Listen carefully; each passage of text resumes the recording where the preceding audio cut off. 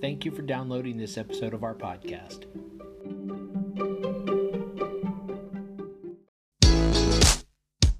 Hi, and welcome to the podcast for Solomon Staircase Masonic Lodge number 357, where we talk about all things related with Freemasonry, including Hermetic teachings, philosophy, reason, spirituality, and much more. We're located in Buena Park, Southern California. Tune in as we continue to update our podcast with informative talks and articles for Masons worldwide and those who would like to inquire within.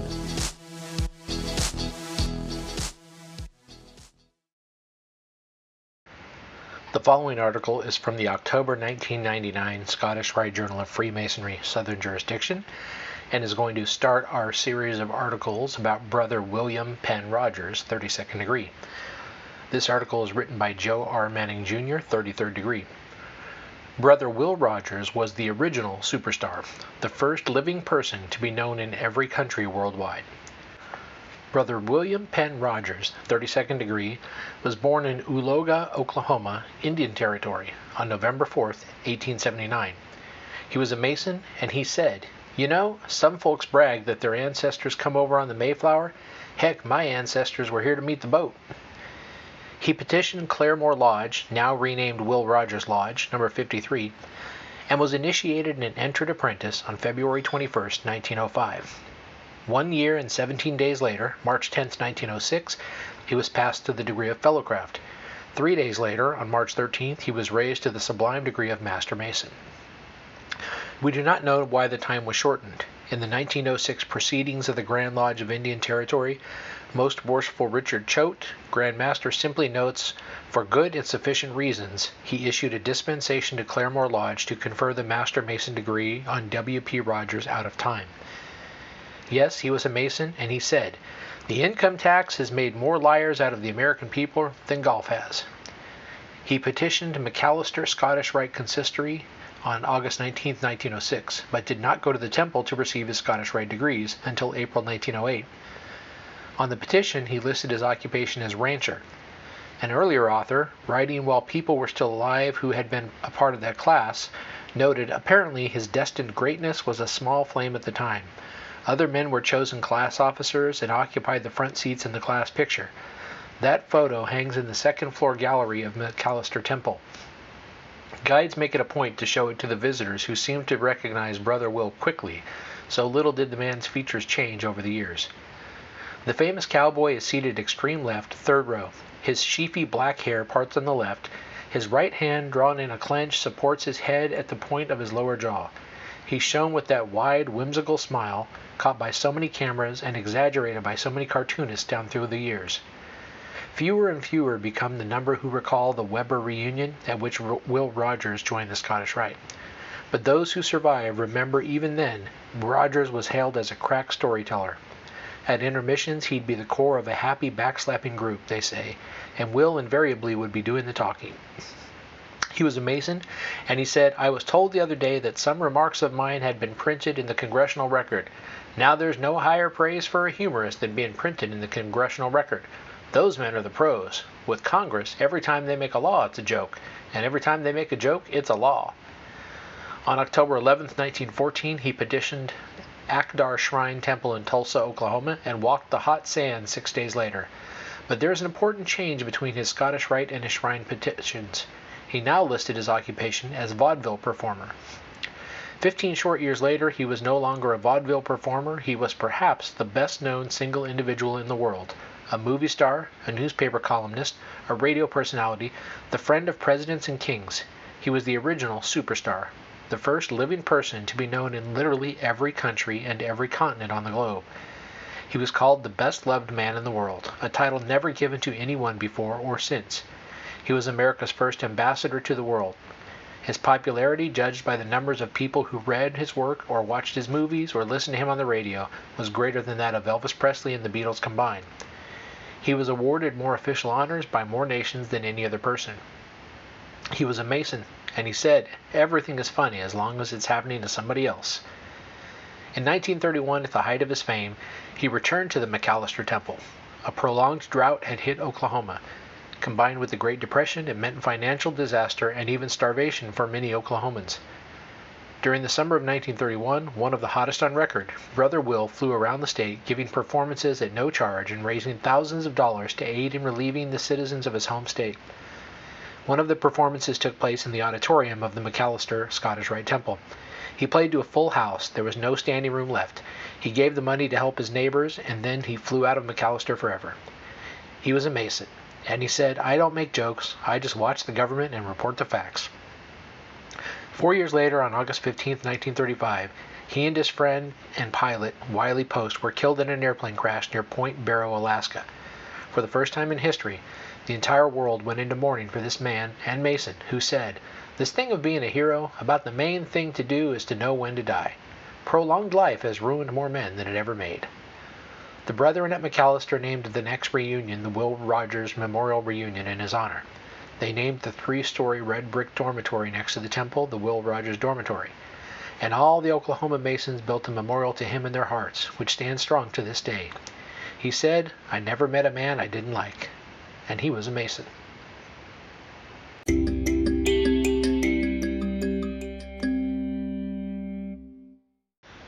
The following is from biography.com, and this is about Will Rogers. So some non-Masonic stuff, but let's learn a little bit more about our brother. Will Rogers biography, 1879 to 1935. This was updated November 4th, 2019. Will Rogers was an American humorist, actor, and author, best known for his Broadway and film performances, as well as his folksy persona. Who was Will Rogers? After performing in Wild West shows as a young man, Will Rogers broke into vaudeville and then Broadway.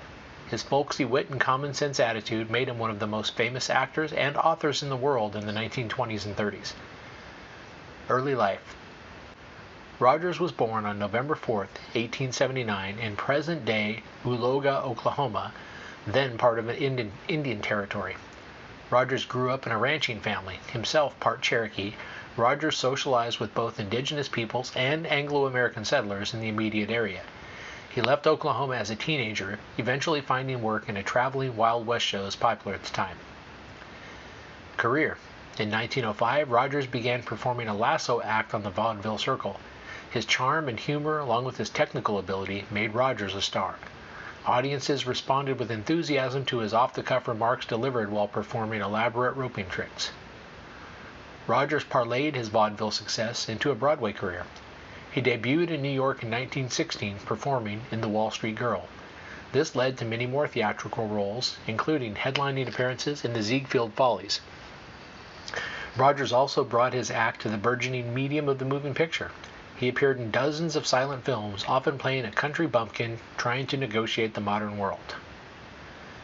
In addition to acting, Rogers became nationally known as a writer. He penned a column for the Saturday Evening Post that ran in newspapers across the country. His columns dealt with contemporary issues from a perspective of small-town morality, emphasizing the integrity of working people. It was a viewpoint that resonated in the rapidly industrializing 20th century United States. Many of his books, including The Cowboy Philosopher on Prohibition and There's Not a Bathing Suit in Russia, achieved bestseller status. Rogers' fame had eclipsed his country bumpkin persona by 1930. No longer believable as an uneducated outsider, he was able to voice his characteristic wit and wisdom while playing a professional. Legendary director John Ford worked with Rogers on 3 of these later films, Dr. Bull, Judge Priest, and The Steamboat Round the Bend. After filming concluded on the final Ford film in 1935, Rogers set out on a trip to Alaska.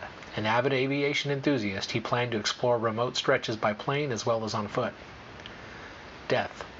On August 15, 1935, the plane carrying Rogers crashed in Point Barrow, Alaska. He died on impact.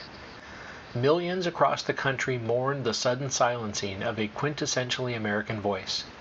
In 1991, a Broadway show based on Rogers brought renewed attention to his life and humor. The Will Rogers Follies, starring Keith Carradine, focused on Rogers' performances as a headliner of the Ziegfeld Follies. The show won several Tony Awards, including for Best Musical Score, and Best Direction.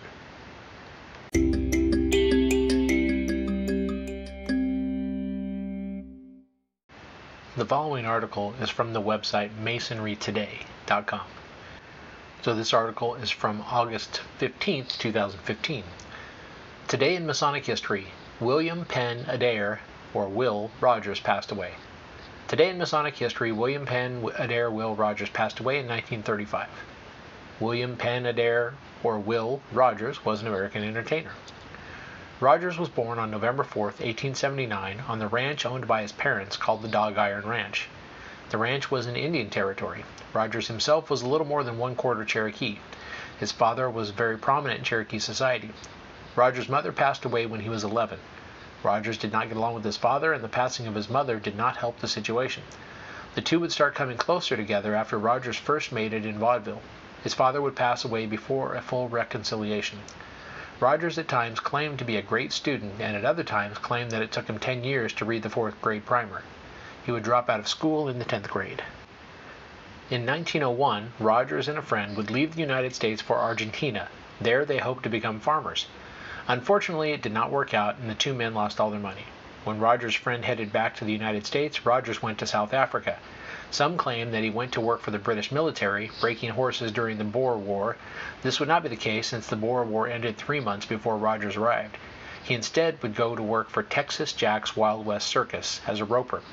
He would gain a great deal of experience with the circus. Before long, though, Rogers would decide to move on, this time to Australia, working for another circus on the recommendation of Texas Jack. In 1904, Rogers would finally return to the United States working on the vaudeville circuit. Rogers would eventually go to New York City. At a performance at Madison Square Garden, a steer got loose and tried to get up into the stands. Rogers was able to rope the steer. This led to Rogers being featured in various newspaper articles, and it also led to a long-standing performance at the Victoria rooftop. Rogers would work in various venues over the next decade. In 1915, Rogers began to appear in the Midnight Frolics put on by Florence Ziegfeld. Eventually, Rogers would become part of the Ziegfeld Follies. He would appear in most of the Follies from 1916 to 1925. It was while he was appearing in the Follies that he changed his act from the roping cowboy to the talking cowboy. One evening, with President Woodrow Wilson in the audience, he began talking off the cuff, satirizing some of the president's policies. He had the president and the entire audience in stitches. From that point on, he would become a political satirist. In 1918, Rogers would sign with Samuel Goldwyn to make movies. He would make 48 silent movies, not the best medium for a satirist. He would go on to talking pictures as well, including A Connecticut Yankee in King Arthur's Court, based on the Mark Twain book of the same name. Many would compare Rogers to Twain in their writing styles. In 1922, Rogers began writing for newspapers and various periodicals. He would also write many books. Starting in 1925, Rogers would go on the lecture circuit, traveling around the country and around the world delivering speeches to various groups and at various events. In 1928, Rogers would declare his mock candidacy for President of the United States. He claimed to be running as the bunkless candidate for the anti-bunk party. This was largely an excuse for Rogers to lampoon national political figures, which he did quite successfully. He would make only one campaign promise if elected, that he would resign immediately. After the election, he declared himself victorious and immediately resigned. Rogers became friends with Charles Lindbergh. It was through this friendship that Rogers became an advocate for flight. In 1935, famed pilot Wiley Post wanted to scout for a route from the west coast to Russia. He enlisted Rogers to come with him. During a heavy storm at Alaska on August 15, 1935, the two men would set down in a lagoon when they became lost so they could ask for directions. On taking off, an engine failed at low altitude. The plane crashed back into the lagoon, shearing off one of the wings. The plane flipped upside down in the shallow water. Both men were killed instantly. Rogers was a member of Claremore Lodge No. 53 in Oklahoma.